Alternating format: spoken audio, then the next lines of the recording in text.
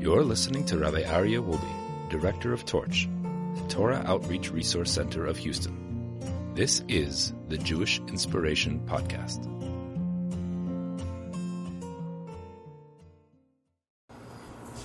We are in the presence of greatness. We have with us some of the icons of Jewish education, the greatest rabbis in the state of Texas here, but also not coincidentally, the Torch podcasters all in one room, all under one roof. Of course, it's a porous roof.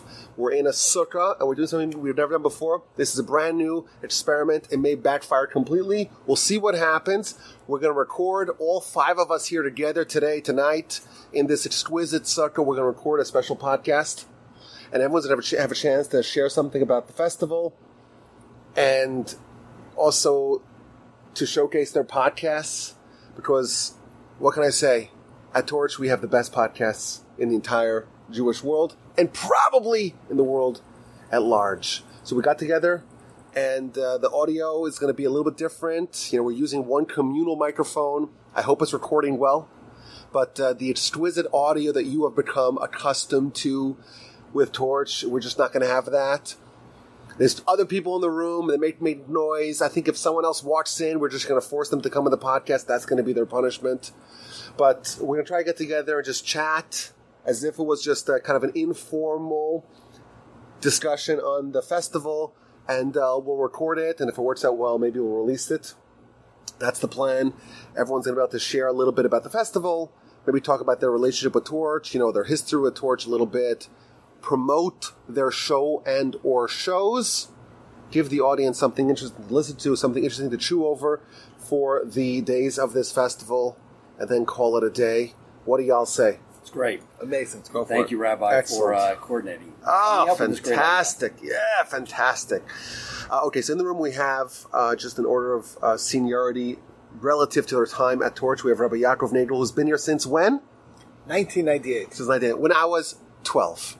Rabbi Nagel was here in Houston at Torch, burning the midnight oil, building up the city, and he's still with us. Rabbi Nagel has an incredible podcast, what's the name of your podcast? Well, it's the Daf Yomi podcast. It's the one that's ongoing.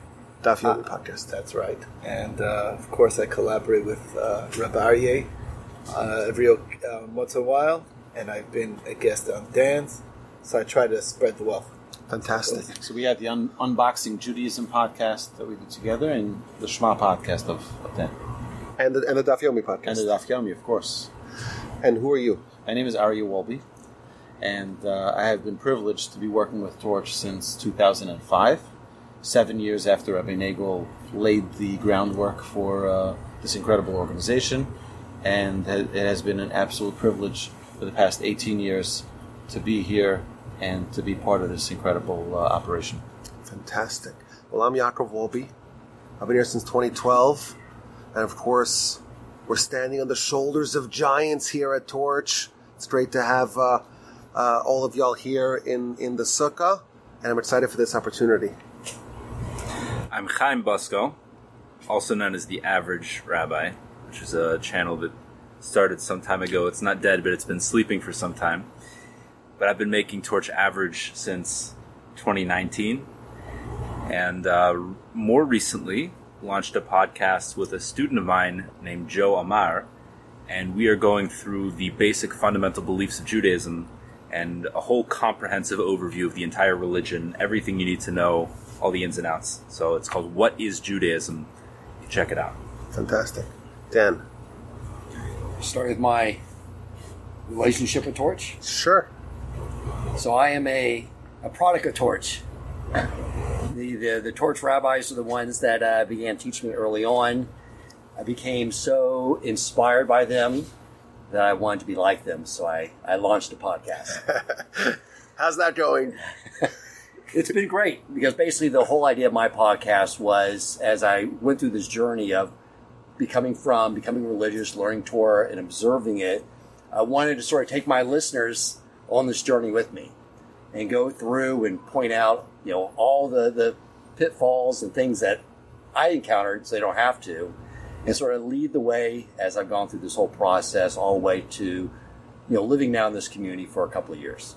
And how's that been? How do you stand by your decision? Love the decision. I will say that, one of the challenges I was thinking about, we were talking about this around the Shabbos table not too long ago, but now that I've been sort of living here for a couple of years, I've lost sort of that edge. I've been thinking a lot about what would Dan Coleman 12 years ago, what were the questions that he would have? Because now everything's sort of normalized. So I've been sort of brainstorming that over the last several weeks, trying to come up with what would Dan Coleman 12 years ago say, that's really weird what you guys do. Now, I don't want to ask my rabbi because he may get insulted. Those are the questions I want to address in the podcast upcoming in the months ahead. I love it. I got someone unsubscribed from my newsletter. The rabbi talks about animal sacrifices. I'm not interested. So I was thinking, for us, it's so self-understood that we talk about animal sacrifices because there are sacrifices in the temple. And that's just, we take it for granted. It's been like that in the book, in Jewish life, for thousands of years. But from an outsider, it sounds kind of strange. Yes. I'm ooh, it's a little scary. So sometimes you forget what it's like to be normal or crazy. I'm not sure which way to be different. Okay, so everyone has prepared something to talk about the festival, about Sukkot, or something related to it. We did not compare notes ahead of time. So there's a non-0% chance that someone prepared to talk about the exact same subject. And if that happens, I don't know, we'll just either wing it, go with it, whatever it is. Rabbi Nagel, you've been here the longest. Why don't you get us started? Okay. Now, here's something that I guess I have some favorite questions about this holiday. That's what I was going to talk about. You killed it. But maybe my questions are different than yours. Oh, okay. So I just want to throw out some of the questions. The question is always more interesting than the answer, and the answer could be multiple answers. But one of my favorite questions about this holiday is that, as far as I know, and I've been studying this religion, living it since I was a baby, since I was born, really, and it's the only holiday that really doesn't commemorate an actual event in history. It's a period of 40 years that it's celebrating. And we celebrate it for 7 days. But it's what's up with that? Why is this different than all... that's actually a Pesach thing, but why is this different than all the other nights? But why is this holiday different than all other holidays that commemorate an actual dated event? I'm not joking. That's literally what I want to talk about, but I guarantee we're going different directions. I guarantee it. I'm sure, right? I'm saying I just wanted to bring out the question because I enjoyed that question so much because it is something unique about this holiday of Sukkot. So nothing happened on the 15th day of Tishrei. Is that what you're saying? Nothing happened. Well, I didn't say nothing happened, but I give a class between Mincha and Maariv, and I was explaining, well, if it's commemorating the sojourn in the desert, so then technically the proper time to celebrate that would be right after Passover. Can you imagine going straight from Passover and say, okay, now it's boss, I'm not coming back for another 7 days because now that we're out of Egypt, we're in the desert and we are protected by the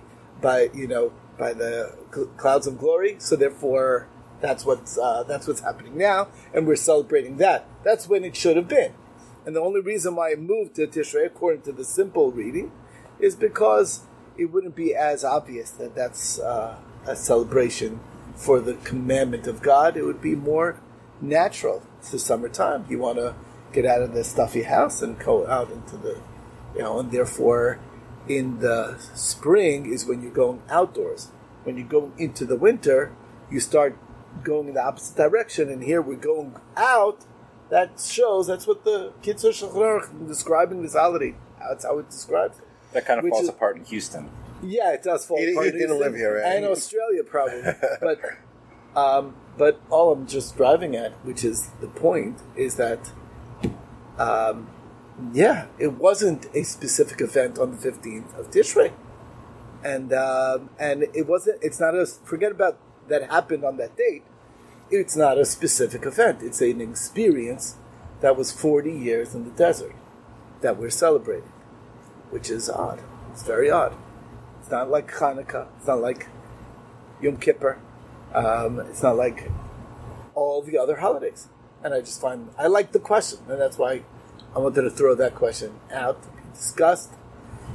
I have some thoughts on it, but I just want to start with that. We can move on from there.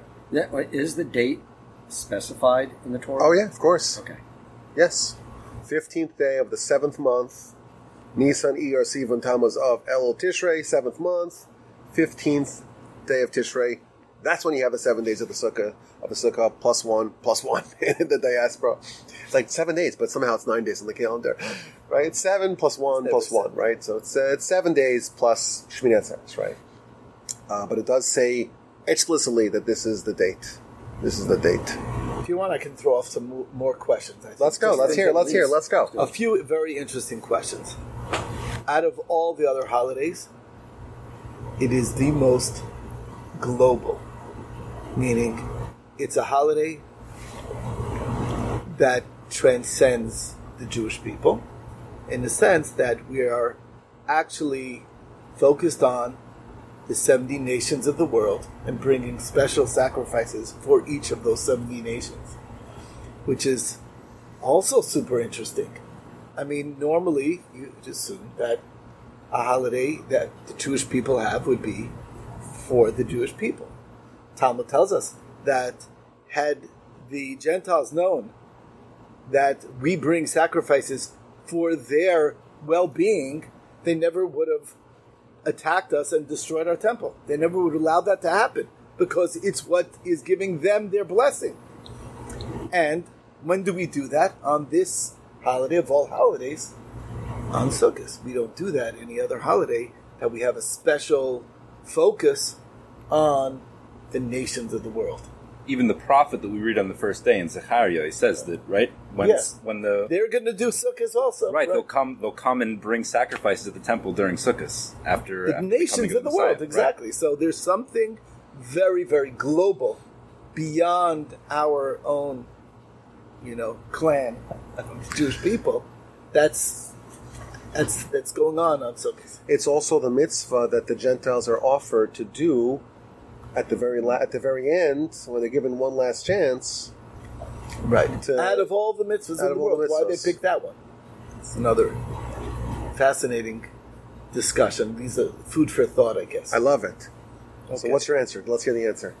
Oh, to me, like I said, the answer is much less. It's like Pesach. It's all about the questions. Right. It's all about the questions. It's always all Pause about the podcast and think about it, and then come back and hear the answer. Come back. Right. Exactly. My answer. So let's start with some ideas, and then hopefully from these ideas you could develop some thoughts. So first of all,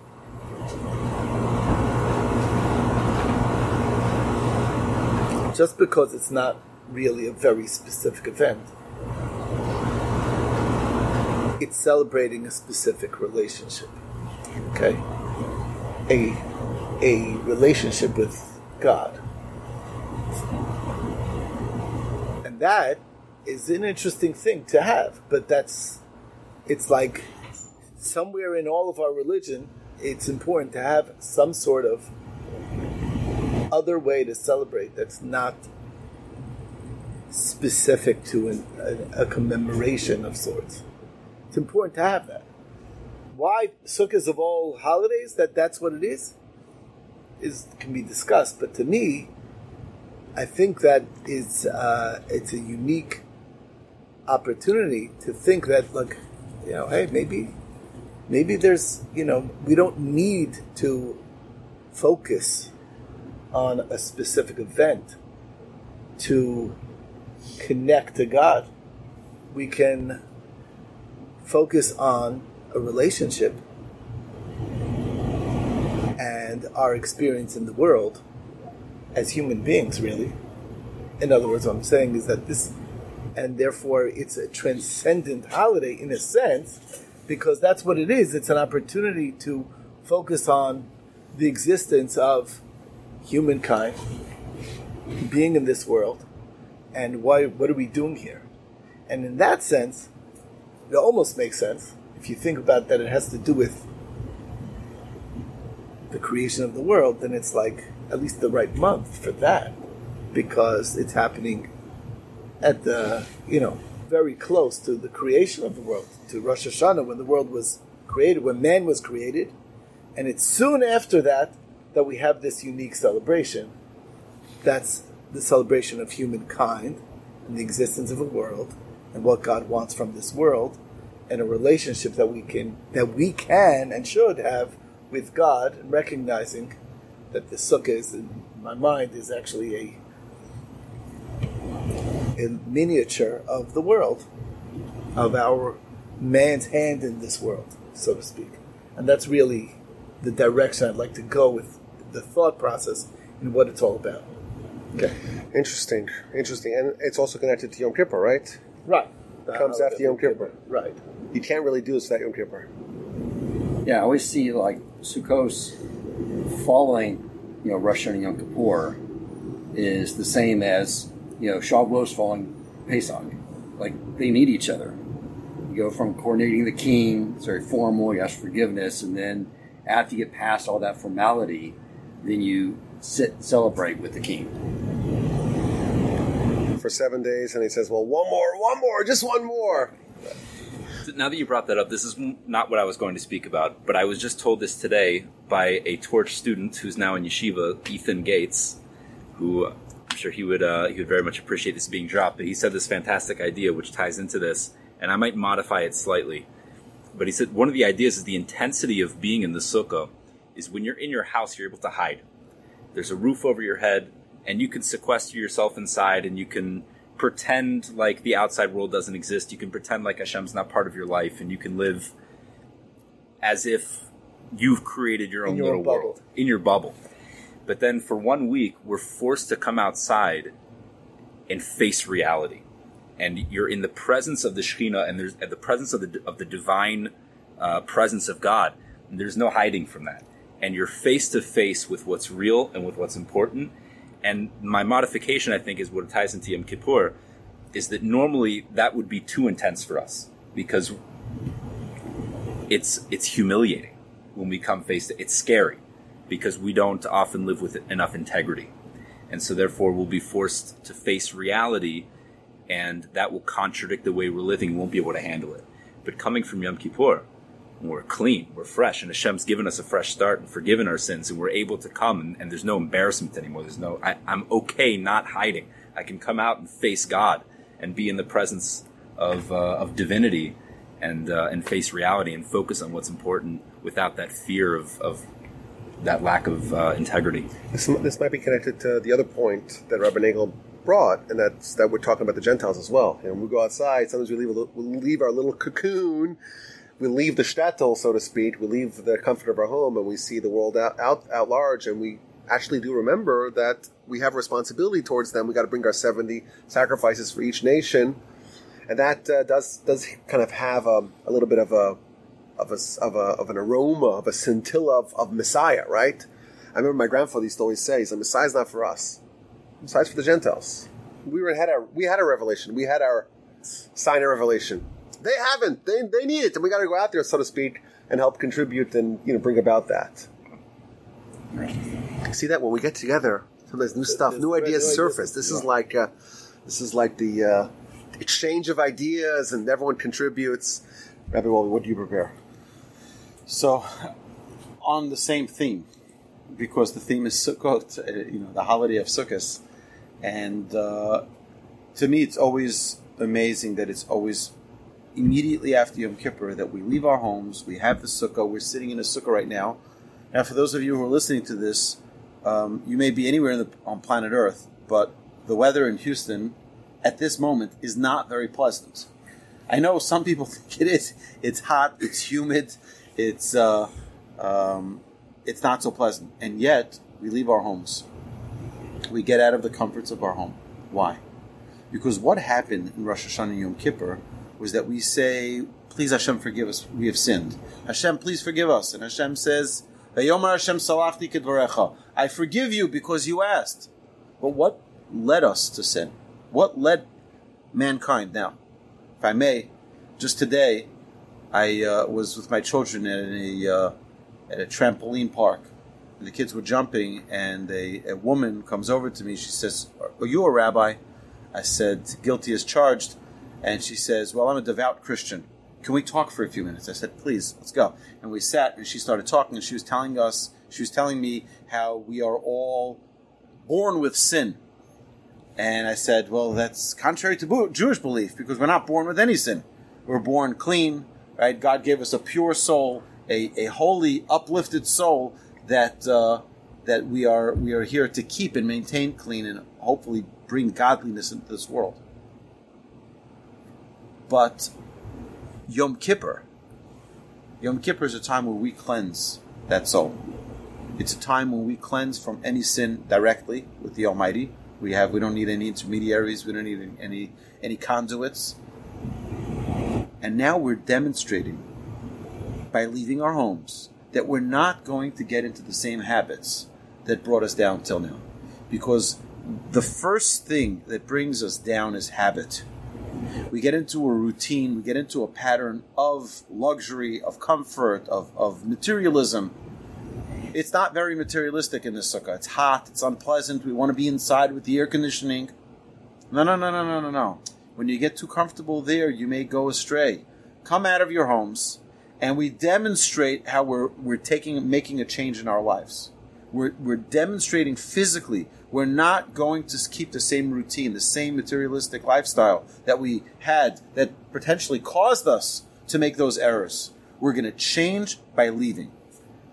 Another amazing part of Yom Tov, of Sukkos, is that it's Yom Simchasenu. Zman Simchasenu. It's the time of great joy. It's time of great joy. And that is, like you mentioned, to feel a sense of responsibility for the nations of the world. So, another story of... whenever I go to, I have this luck, this mazel. I don't know if it says it on my back. Hi, I'm Jewish. You can ask me any questions. But whenever I'm going up and down in the supermarket, I have people stop me. Not always, but very frequently. "You're Jewish?" And they ask me all these different questions. What are the strings? What's that on your head? Etc., etc. Hold on. Do you think that you don't look Jewish? No, I know I look Jewish. But I don't know what like, I'm not the only Jew in this world. You know what I mean? It's like they probably have seen many more. But it's. I had once a guy who came over to me at Costco, and he runs over to me like, "Oh, I finally found him," you know. And he says to me, "Do you mind I touch your tzitzit, your strings, the fringes?" I said, "Please go right ahead, showcase. You know, like I'm a museum. You can touch. So go right ahead." So he touches it, and he says to me, "Do you realize that the nations of the world, we all look up to you Jews. We look up to you. You need to live up to the example." And it occurred to me that something that perhaps in a yeshiva lifestyle, they don't tell you this, but the nations of the world really look up to us to be an example. It's a time of joy. It's a time of joy because it's a time for us to take responsibility. We celebrate responsibility. We celebrate the undertaking of responsibility. But there's another aspect of joy, and that is when we're grateful. When we're grateful, when we're thankful for everything that we have, it's a time of unbelievable joy. We would not have one person in this world today on Prozac or any type of SSRI. What? Antidepressant or anything. They wouldn't have anybody if they were thankful. We think that because we're living in a culture where everyone has so much plenty, and people should be happy. It's just the opposite. This has not been approved by the FDA or any CDC. The WHO definitely does not approve. The CDC does not approve. Fauci does not approve. But the idea is that the more we're grateful, it's not the more we have, the happier we are. I'll tell you, just I'll finish with this. When my wife and I moved to Israel in 2001, my father-in-law, I think he did this because he wanted us to meet this great tzaddik, but he says there's a very righteous tzaddik I've been very close to who lives in Mea Shearim, and I want you to go give him something for me. It was a check, a donation that he gave for him. I walked into his house, and first I couldn't find the house because it was so small that if you blinked, you missed the little walkway that led up the steps into this maybe 10 by 10 foot, not meter, 10 by 10 home. and you walk into this little crickety-crackety, behind this door, and he had a little kitchen there and a little teeny bedroom, but he had a smile that was worth $1 trillion. He was the happiest man alive because he had it all. He had everything. Everything he had, he was grateful for. And what you saw was a pure happiness that I almost have never seen in another human being before or after, because he had everything. It was like Yaakov Avinu, Jacob, our patriarch. Yesh li kol, I've got it all. And as long as we go with that attitude, you know what? We're sitting in a sukkah, it's not so great. Realize that you've got it all. You have a home, you have the air conditioning, you have a car, you have whatever it is. In the world that we're living today, we're so spoiled, but we're not as grateful. And the more grateful we are, that's why this holiday is the holiday when we're leaving our home. It's the holiday of joy. Appreciate what you have. Wow. I brought my iPad. And the Jewish Inspiration Podcast has now 124 episodes. And we just launched this week the brand new Thinking Talmudist podcast, which has 1 episode. Right? We're looking forward every week to add another episode. I was saying that I brought my iPad because I need my notes, because I don't remember stuff as well as I used to. But when you were speaking, I actually added to my notes because I love what you said. Both stuff that you said were great. The thing you said about joy, I already heard it on the Jewish Inspiration podcast, which I am a very dedicated listener to. So that I heard, and that story I heard. But the other point, that we leave our house to disrupt our habits and to change our patterns and to kind of start from scratch and rebuild our new habits round up without the same tendencies, I absolutely loved and added to my notes, and that's going to be permanently enshrined in my notes. Honor so long as Google Drive is extant. I love that. That's great. It was worth coming and sweating with y'all just to hear that. Rabbi Bosco, please honor us. Sure. Chaim. So, as they swill their wine. thanks for the narration. The idea that I'm going to share isn't only about Sukkot, it's really also mainly about the upcoming holiday, which is Shmini Atzeres. And in the diaspora out here, we split it up into 2 days. We have Shmini Atzeres, and the second day we call Simchat Torah. And that's a pretty not focused on holiday, and maybe a little bit undervalued because it's not understood as well. And so I'm going to zoom out a little bit and look at the pattern of the 3 festivals that we have, because really Shmini Atzeres is connected to Sukkot. It really is its own independent holiday, but it is a connection to Sukkot. This Sfas Emes was a great Kabbalist, and he explained as follows, that the 3 festivals parallel the 3 layers of the soul. And if you're not familiar with what they are, we'll go a very quick overview. There are 3 layers of the soul. There's the Nefesh, which is the lowest level. In fact, Kabbalists say, some of them say that it's not really even spiritual at all. It's the most ethereal of physicality, but it's the animating life force of the body. It makes things alive. The Nefesh, it interacts with the physical world and its life. Above that, you have the Ruach, which is translated as spirit, and that's the connector.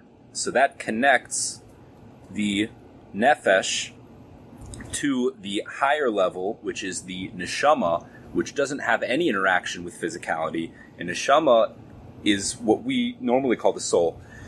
The Neshama is a completely independent spiritual entity, almost like an angel. It's a spiritual entity that comes down and connects with this whole system to form the human being as we know it. So these 3 layers of the soul correspond to the 3 festivals that we have. The first one is Passover. Pesach corresponds to the Nefesh, because Passover is the birth of the Jewish people, and it gave life to this entity that we now know as the collective of the Jewish soul, the Jewish person, the Jewish people. So that's the Nefesh, is the life form.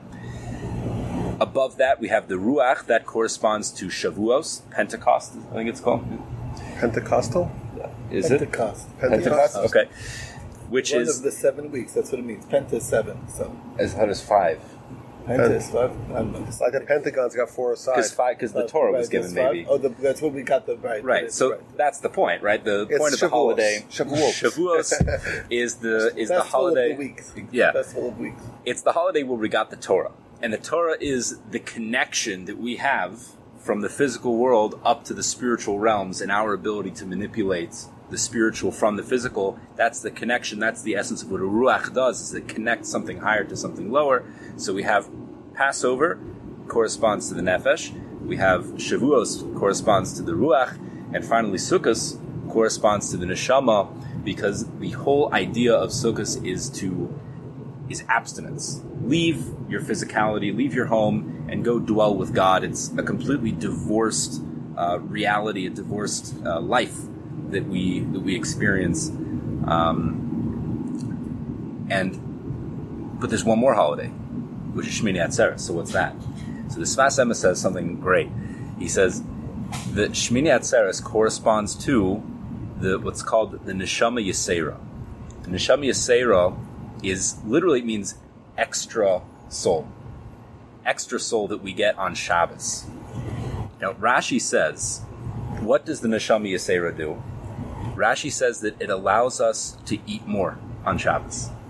So many seminary girls misinterpret this as saying that you can eat a lot and you don't gain any weight. It's not true. It's a mitzvah to get fat on Shabbos. So you do gain weight. So what does it mean that you can eat more? I'm sorry, I banged the table. It's fine. You've been hitting the table the whole time. It's driving me crazy. Sorry. So what does it mean that you can eat more on Shabbos? The idea of Shabbos, the reason we're eating at all, I mean, Shabbos is the holiest day. We should be completely immersed in prayer and Torah study. On Shabbos, we have a special ability to fully engage in the physical world and not be distracted by it, and not be sucked in by it. And for the ultimate purpose of why we're here is to use physicality purely for a spiritual purpose and not for its own sake at all. That's normally impossible for a human being. But for a Jew who has Shabbos, gets a Neshama Yisera, gets this extra soul that enables us to quote-unquote eat more, it enables us to engage in the physical world and not be sucked in by it and get distracted by the illusion of the matrix.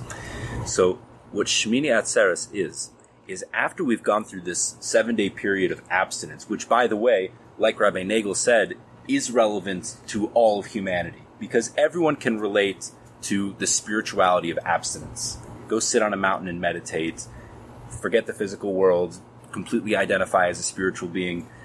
That the whole world can relate to. And that is relevant to everyone.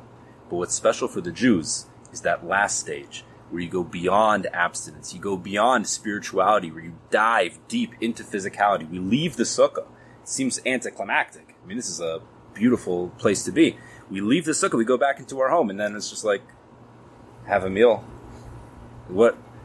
Nothing, right? Just live. Just be involved in the world. That's the epitome of our entire life. That's the work of a Jew. That's the epitome of spiritual engagement, is to dive deep into the physical world and use it for a purely spiritual purpose. And that should be the focus of, once we're armed with our spirituality of being in the sukkah, we can go back into the world and see the code of the matrix. Like Neo, you guys don't know what I'm talking about. Maybe you do, I don't know. When Neo sees the code coming down through the matrix, he's in it, but he sees that it's just source code. He sees that it's just an illusion. We experience the physicality for what it really is, just a construct for us to enable our spirituality. Beautiful. I think that the Matrix was like required reading at Aish. At Aish, yeah, it's that a whole class based upon the Matrix, and how the whole thing is just a muscle for this world. Yeah, well, it's a muscle, but it's also, there's just things that are not real and they're disrupting you, and you're in this fake world because there's the real world, but you get so consumed by the attraction of the fake world that it kind of makes you lose what you really were supposed to be after. And remind me, Rabbi Busker, what is the name of your podcast? We know you're the average rabbi, and that's been on ice for a little bit, but tell me about the average podcasts. So the current podcast that I'm working on now, I discussed earlier. It's called "What Is Judaism?" What is Judaism? How many episodes? I don't remember. 8? I can check. I'm an avid subscriber. What it is, I can tell you what the format is. There was a great sage, Rav Moshe Chaim Luzzatto, who lived in Italy, and already by the time he was 14, somewhere around there, he already became a master Kabbalist. And what made him really unique, in addition to just being a tremendous scholar, was his ability to organize information and present it in a systematic way that's accessible to the average person. And so he wrote a text called Derech Hashem, the Way of God, which delineates all of Judaism. It breaks it down. This is what a Jew has to know, starting from number 1, what is God? How do we relate to God? All the way to the nitty-gritty specifics of what we're doing in our religious practice. And it's an absolute masterpiece. It doesn't need my approbation. But what the podcast is I'm with my student Joe, who's a fantastic individual. He's an earnest person and very intelligent. And so I'm teaching him in English. We go through all the text in word for word in the original Hebrew. I explain it and translate it into accessible language. And he hears it for basically the first time and asks questions. And you get that back and forth of the perspective of an intelligent student hearing the information and the explanations. So we have a lot of fun doing it. What is Judaism? Yeah. Available on Apple Podcasts, Spotify, everywhere else you listen to podcasts. Everywhere. Thank you. Bravo. Okay, Dan, hit us hard. Let's go. Wow. All right. First, I want to say, like what Rabbi Busko was thinking of it that way. You think about what caused the sin of the spies. They didn't want to leave the sukkah. They didn't want to go into the land. They wanted to have that spiritual experience. You're right. This is like what it was all about. Was Hashem intended all along to do that. The thing I always focus on, I found it, I was reading the commentary on the Haftorah we read that you reference.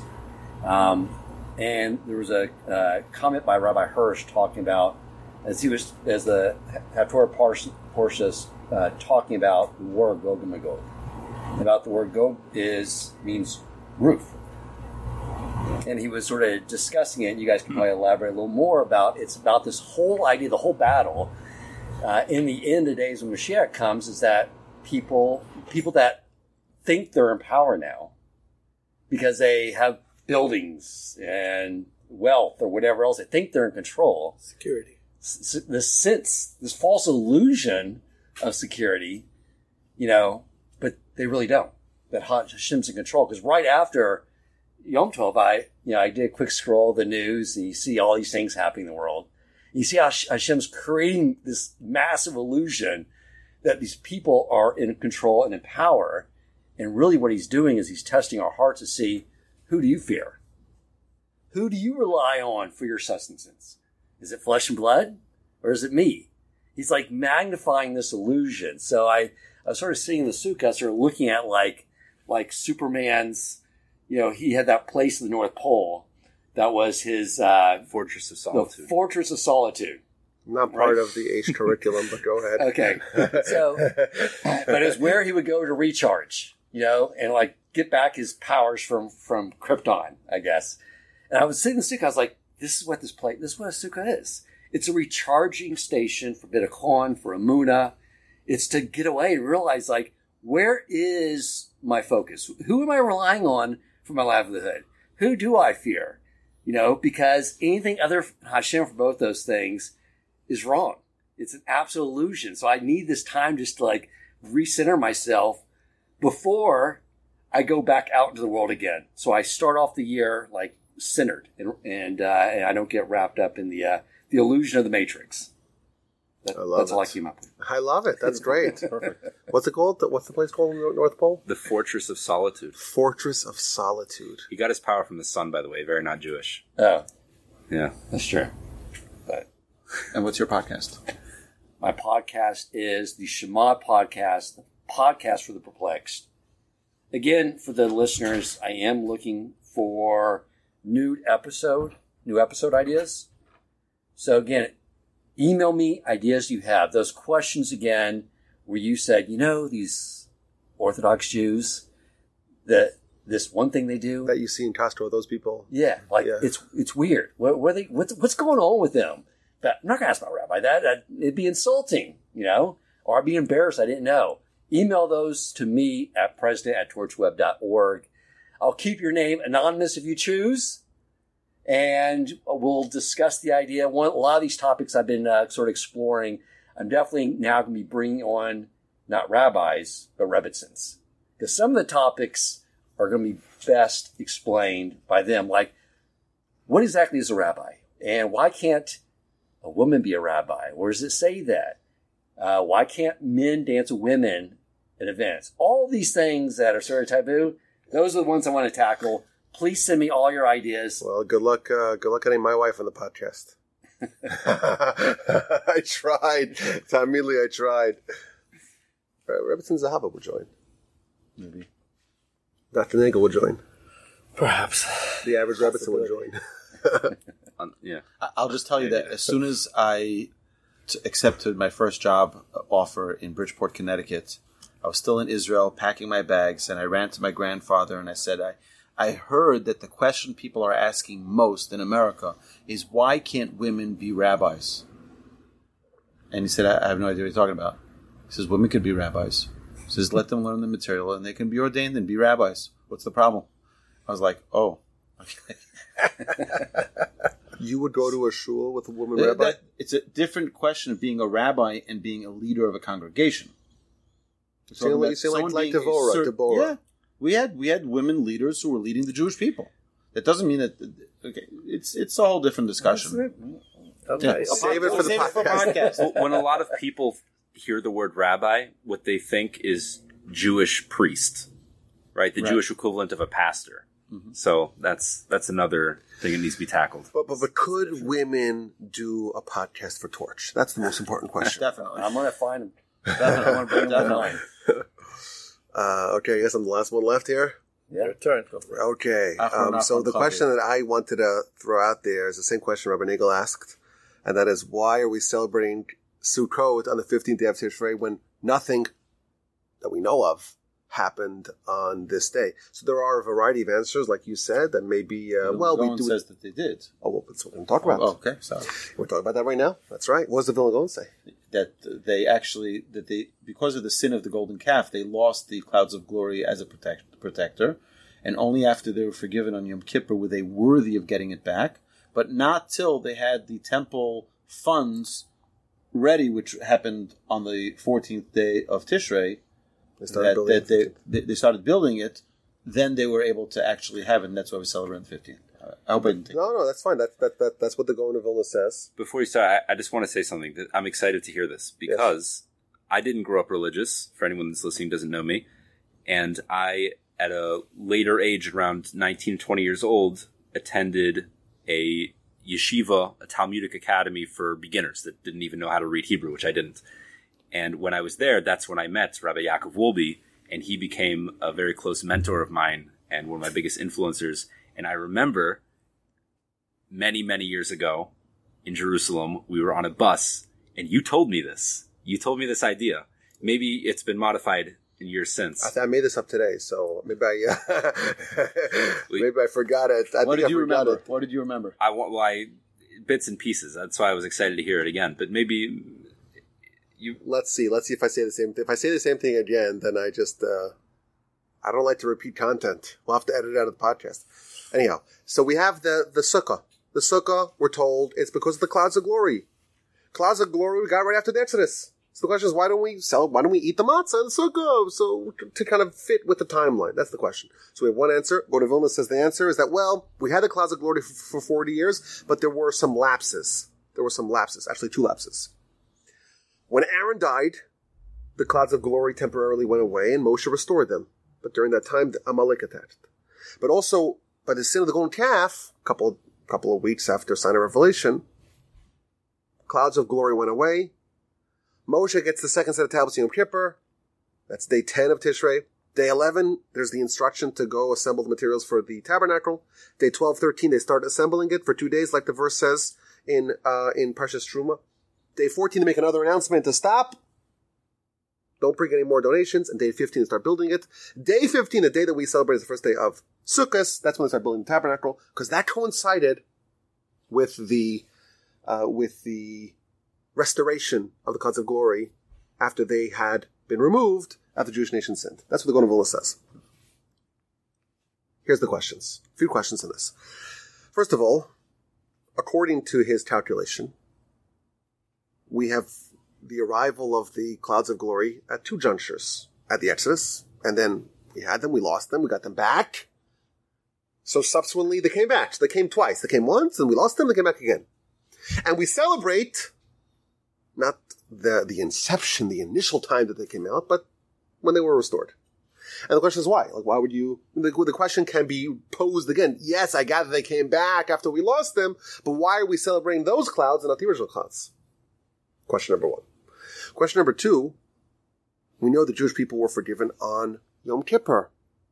Moshe, with the son of the golden calf, they lost the tablets. When did they get the tablets back? On Yom Kippur. They were condemned to be destroyed. When was that? When were they forgiven? On Yom Kippur. So it seems like all the destruction that happened as a result of the golden calf was all rectified on Yom Kippur, except the clouds of glory. So why did the clouds of glory not be restored? Why were they delayed by it? Exactly. Why are they contingent? You're saying we should have Yom Kippur in the Sukkah as well, with the matzah. According to the Gaon of Vilna's calculation, they did not come back in Yom Kippur, apparently. They didn't come back in Yom Kippur. So those are the two questions that I wanted to pose. And I want to suggest an answer. So far, am I in line with what we said on the bus? I think you just told me to go on. Okay. So here's what I wanted to suggest. This is kind of a stub that we have to develop more. I want to suggest there's two levels of repentance. There's to do repentance, like an isolated act of repentance, and then there's to actually be a possessor of repentance, to own the repentance. We know that in Talmudic parlance, the word for a penitent, someone who does repentance, is a Baal Teshuvah. Is that right? A Baal Teshuvah. What's a Baal mean? Master. Baal means you own something. You're the Baal Habayis, the owner of the house. The homeowner is Baal Habayis. So when someone owns repentance, it says they're Baal Teshuvah. Baal Teshuvah. Is that right? Yeah, yes? And the verse, and the Talmud tells us, everyone's favorite Talmud, the place where the Baal Teshuvah stands, even the Tzaddikim Gemurim cannot stand. Even the Tzaddikim Gemurim cannot stand. But it doesn't say the place where someone who did repentance stands, even someone who is a completely righteous person cannot stand. It says the Baal Teshuvah. So I want to suggest that there's two levels of repentance. There's two levels of repentance. Level one is repentance of Yom Kippur. Level two is repentance of Sukkot. That's what I want to suggest. Ready? Hear me out. Like Rabbi Arya said, Sukkot is about kind of continuing Yom Kippur, making sure that not only we don't just talk the talk, we walk the walk, but also we remove the circumstances that brought us to sin in the first place. My grandfather used to always say, it's like Yom Kippur is like a spaceship. You're going up to heaven. And you're just in the highest level. You're like the angels. They wear white and stand on one foot, and you appropriate the blessings of the angels. You're at this very high level. You don't eat, right? It's just you're spiritual in the existence. Exactly, completely subliminal spiritual level of what the word you used, ethereality. That was the word that you used. Ethereal. Rabbi Busker. Matrix. What happens after Yom Kippur? After Yom Kippur, the spaceship comes back down to Earth. It re-enters the atmosphere. And what's the biggest danger, my grandfather used to always say, when the spaceship hurtles back into the atmosphere? Re-entry. The re-entry, it's going to fall apart. That's what happened to Columbia, I believe, right? Columbia? It's fine in heavens. It comes back down. There's all sorts of disaster. Why? Because you can have recidivism. And in order to ensure that the Yom Kippur is complete, you have to have a Baal Teshuvah, to be the owner of it. Not just your repentance. You do repentance. You act with repentance. You actually own it. It's yours. And you're sure that this relationship is going to endure. Yom Kippur, we do repentance. That's the midst of the day, to do repentance. Sukkot is about ensuring that we own it. We're masters of it. We have this relationship secure going forward. And perhaps we can suggest, maybe this is kind of a way of phrasing it, but maybe the clouds, they did come back on Yom Kippur. But it was clouds, the same clouds at Sinai. What happened at Sinai? Jewish people had the close relationship with Hashem on Sinai. It's like Yom Kippur. But they did the golden calf. And that's not the clouds we're celebrating. It was only once they had Yom Kippur. And then they said, we're going to build an edifice. We're going to build an environment that's going to be such a prophylactic against sin. It's going to be a closeness with Hashem at all times. It's going to be a portable Sinai. It's going to be Yom Kippur wherever we are. We're living it for perpetuity. See, that's courtesy of the non-studio environment. Someone's driving a bike. There you go. Poor crowd. Poor crowd. They had to endure that. Sorry for that. Only once we have this portable Sinai, which the Ramban says that the Mishkan, the tabernacle, is a portable Sinai. It's a portable Yom Kippur. That's what it is. It's to ensure that you own it. It's yours. It's not something you level, you reach, but you could just drop off a cliff. It's yours forever. Now you're a Baal Tshuva. But Malkam Shbali Tshuva owned in place where Baal Tshuva stand. Tzaddikim and Gemara cannot stand. Complete righteous people, pristinely righteous people cannot stand. The clouds of the Tzaddik Gomer, the clouds of Sinai of Yom Kippur are great. That's not what we're celebrating. We're celebrating Baal Tshuva when you own it. That's what we're celebrating. So the theory is that that's what Sukkot is about. Like you said, it's about ensuring that we create an atmosphere, an environment in which we're going to be sure that we're going to take what we've earned, what we've accomplished, and we're going to perpetuate it throughout the year. And we'll be in an environment, in a situation, in this cocoon with God. And eventually we'll find a way to take that. I think Simple Story is part of that, is to find a way to have a departure that's not really a departure. Let's have one day where we celebrate and we kind of cement the relationship going forward. And even when God does leave, even when we don't have a tabernacle, that fire in that heart is still present, that Yom Kippur is still alive within us. We own it. We're the Baalei Tshuva. We own it. That's what Sukkot is about. Taking that heights, those cosmic heights that we reached on Yom Kippur, making sure that we don't just have this reentry. There's no risk of recidivism, and that's what we're celebrating. And that's why the 15th day of Tishrei, we start the festival of Sukkot, and it corresponds to the time where we built the tabernacle, which was about maintaining, perpetuating Sinai. We're doing that as well now, perpetuating Yom Kippur, perpetuating Sinai, and ensuring that we are at this peak throughout the year. And that's what those clouds are. And thus, our questions are resolved.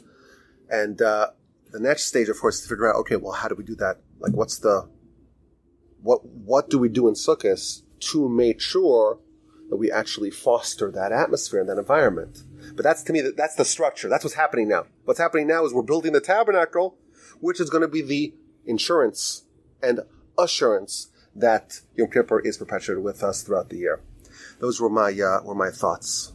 I want to add a little bit something that there's many stories that I read this year. I was going to add it in my class and I forgot about it. So it's an opportunity to mention it here. There are many of the sages who, after Yom Kippur, weren't rushing to break their fast. They'd sit and learn Torah till way into the night. And then at some point they were hungry. They broke their fast. What's the idea? The idea is that what are we asking for? We're asking it should be a year of blessing, a blessing in our Torah, in our spirituality, staying away from sin, doing the right thing. And then we just go right home and eat and drink and talk about the guy who was standing next to me, and the chazan was especially for Musaf, was terrible. Oh, right? And we're like, 1 second, what happened to all the things you prayed for? Go right away and collect it. It's right there. Right? Go actualize what you have asked for. It means don't just let, one day, hopefully it'll arrive at my door and I'll have that success. No, immediately go collect it. And I saw the yeshiva here in Houston, the Mesivta, the high school boys, they had a learning program right after Yom Kippur. All the boys went back to the yeshiva, broke their fast quickly, go back to yeshiva quickly. Let's get some learning. It doesn't have to be so long, but claim what you've asked for. You asked for a great year. Here you go. You have a great year. start it right away on the right foot. Actualize your blessings. I love it. This was so much fun. We have to do this now every festival, I think. Hanukkah round table, Pesach round table with just the cackling noise of cracking matzah. We have Rosh Chodesh coming up.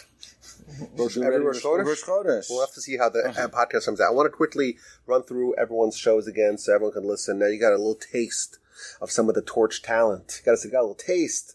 Your appetite. We'll whet your appetite. So we'll start with Dan. Dan's podcast is the Shema podcast. The Shema podcast. Podcast for but that's one show, right? That's just the subtitle. That's correct. That's the Shema podcast. Yes. And that's fantastic. Rabbi Nagel has two shows. Is that right? Daf Yomi podcast. Is this just called Daf Yomi podcast? Yeah. Are there 100 competitors? There are. So how is it different? Does it say Rabbi Nagel as well? It's Rabbi Nagel's Daf Yomi podcast. Nagel spelled N-A-G-E-L. G-E-L, not G-L-E. Rabbi Nagel's Daf Yomi podcast. The best podcast. Daf Yomi podcast in the country. And there's two daily podcasts. One is the new daf, and one is the review of yesterday's daf.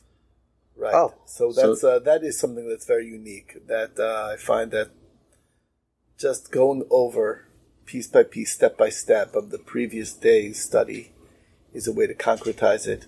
It's a way to take what you learned and bring it forward, which is kind of what we're trying to do on Sukkot. I love it. So it's like that's what it's all about. And Daf Yomi, just for the total ignorance people like myself, what exactly is Daf Yomi? Daf Yomi means the daily folio. Daily page of Torah study, Talmud study. The Talmud is divided into 2,711 pages. And every day there's thousands of Jews all over the world that study the very same folio. It's an idea that started early 1900s. Early 1900s. And it took off now a lot, especially with the advent of podcasts. People realize they can do it easier, and there's a lot of material that they can access. So if you want to study Talmud, but you don't even know which way to open up the page, you don't know anything, you can listen to the podcast and you can actually be up to date with the rest of the Jewish people on the Daf Yomi cycle. Right. And look, it's not an all or nothing situation. The way I understand Daf Yomi, there is no one who is so ignorant that he doesn't get some meaningful thoughts from the daf of study. There's always something that anybody can sink their mind. What happens on Shabbos? Is there a new episode on Shabbos? There is always one on Shabbos. However, although I cannot record on Shabbos, but because I do the review, so the day after Shabbos, you will hear the review of it. What about? Sorry for me pestering. Two-day Yom Tif. Two-day Yom Tif. Two-day Yom Tif. You're on your own. But there are plenty of podcasts that do it ahead of time or something like that. They do it ahead of time. They do two in a row, and etc. There's no shortage of available, and I'm not saying I'm the only one out there. For some reason, I don't know, close to 100,000 listens. Wow, bravo. Bravo. I'm taking credit because I think I encouraged you to do it. You did encourage me. It was a few people. You were one of them. You just said it's not hard. You just press record. That's all you got. And people reach out to you. They know your email. They don't. It's not. I guess it's not that easy on the podcast to find me. But people have reached out. But I imagine that it is available. There's a way to reach me. You just have to find that stuff. Right. I'm sure you could go on the Torch web and find a way to contact me. Rabbi Wolbe has my number, and he'll get it to me. Whatever questions you have. And then we have a second podcast together. That's right. And the other podcast is the Unboxing Judaism podcast that Aryeh Wolbe asked me to join, and we talk about all manners of questions, things that might come up. It's quite extemporaneous, but I love it. It's questions that bother people, and thoughts, and we just talk it out. And, it's a great venue, great opportunity. This might be like us trying out a new format. Maybe if the audio comes out legible in any way, intelligible in any way, it's easier to prepare a fifth of a podcast than it is to prepare a whole podcast, I'm sure.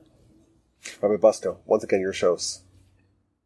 Show is What is Judaism? What is That's Judaism? the podcast. The podcast is lay out the framework of philosophy.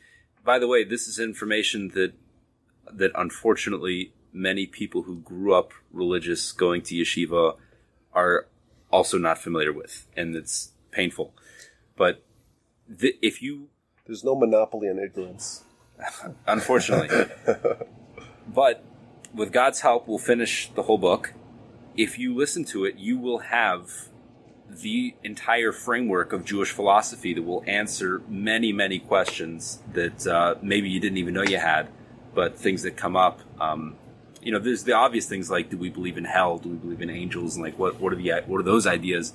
But just a framework for understanding our reality. What's life about? And all the nitty-gritty, the details, the systems. So I love it. What is Judaism? And it happens to have one of the most iconic cover arts. I love it. It's just, you want to see the average rabbi and Joe, it's just a stunning picture. So even if you're not going to subscribe, search for What is Judaism, just so you could marvel at the incredible cover art. Okay, Rabbi Wolbe, your shows? 3 podcasts. I have the privilege of collabing with Rabbi Yaakov Nagel on the Unboxing Judaism podcast. We have the Jewish Inspiration podcast, which is a lot of the Musar content and my general weekly classes. And now we recently started the new Thinking Talmudist podcast, which is also a weekly class that hopefully every week we'll upload a new episode. We're working on a few more, but I want to hear... more shows? A few more shows, yeah. We're working on a few more. There's a new one that's... It's in the works. It's in the works.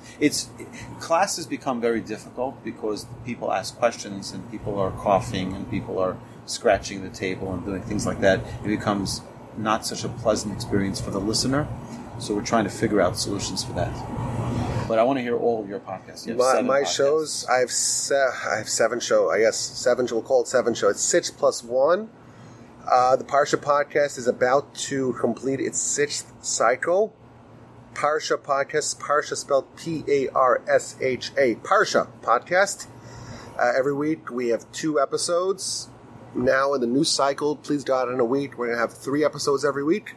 Look forward to that, please God. Parsha podcast, the Jewish History podcast. Like the Average Rabbi videos, it's been a little bit on ice, but I hope to restart it in the coming weeks.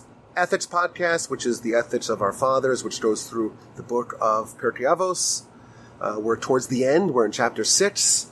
We're nearing the completion. We started in 2017, so we're nearing the end of that. The Mitzvah podcast, a snapshot of every mitzvah, where you just have 20 minutes, 30 minutes to know everything you need to know to have literacy in every mitzvah. We're up to mitzvah number 102 or 103, something like that.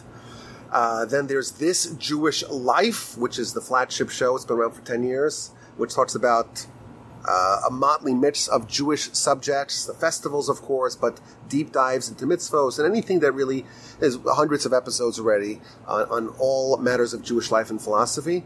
And finally, Torah 101, the unfortunately titled Torah 101, which gives off the impression of it being very basic and rudimentary, which it's not. It goes through the principles, the philosophical principles, the eschatological principles of our faith. Who wrote the Torah? What is oral Torah? How do we know it's real? What about Bible criticism, Torah and science? All these exciting questions. Why do bad things happen to good people? Right now we're in the middle of the 13 principles of faith, which are the basic building blocks of what we believe as codified by Maimonides. I just recorded the 13th episode on principle number 11, which talks about reward and punishment. So we're going through it very rigorously and very comprehensively. Torah 101. I think there's like a lot of shows here. I feel like if someone subscribes to all of this, they'll have years worth of listening, but they'll become exquisite scholars and probably really handsome and beautiful and gorgeous as well as very learned and personable and gregarious and amiable as well, I would imagine. But thank you all. I want to just share a story that you don't know about. Oh, gosh. Okay. Just tonight, I was at a Scotch and Cigars in the sukkah of a friend of mine, and a guy walks over to me, a young gentleman who walks over to me. He says, I want to just tell you something. I never met this guy before. I don't even remember his last name. I remember his first name. I'm not going to mention it here. And he says to me, I live by the Torch podcasts. And I proudly said, you're not talking about my podcast. You're talking about my brother's podcast. He says, no, both of your podcasts. And he says, I'm going to tell you, I moved to Houston because I wanted to be in the Torch community. You never met him yet. And then he added, he says, I was a soldier in Afghanistan. And the only thing that kept me alive were the Torch podcasts that I listen to every day. Well, I did see we had a lot of downloads from Afghanistan. So now you know why. I thought it was maybe the Taliban. They wanted some good technique. Oh, wow. Is that wow? It's a great story. True story. Wow, it's unbelievable. Right, And so reach out. We want to hear from you. And like Dan said, he brought this up and he brought it up in a tangential way. But I can't even say how many times I've heard this where people have questions and then they preface it with like, I have this question, but I don't want to like sound blasphemous. We're not offended. We want to hear your questions. We like the controversy. We're not afraid of it. Right, nothing's taboo. Reach out, ask questions. I promise We wanna hear you would have to work for 12 days nonstop to get crazier questions than I've got. I promise you. They make it the craziest one. Most of those questions come from me. You can email us at podcasts@torchweb.org, Rabbi Wolbe at gmail.com, or Average@torchweb.org. president@torchweb.org, Rabbi Nagel at torchweb.org. Any email that you choose at torchweb.org. Thank you for listening. Chag Sameach. Chag Sameach. This was a lot of Thank you. fun. Fantastic. Thank you, Rabbi Yaakov. Bravo! Yes, thank you. Bravo!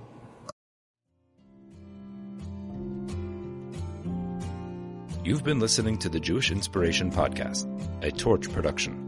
Become a supporter at torchweb.org because your assistance enables more Torah learning around the globe. To find more lessons offered by Torch, please visit torchpodcasts.com.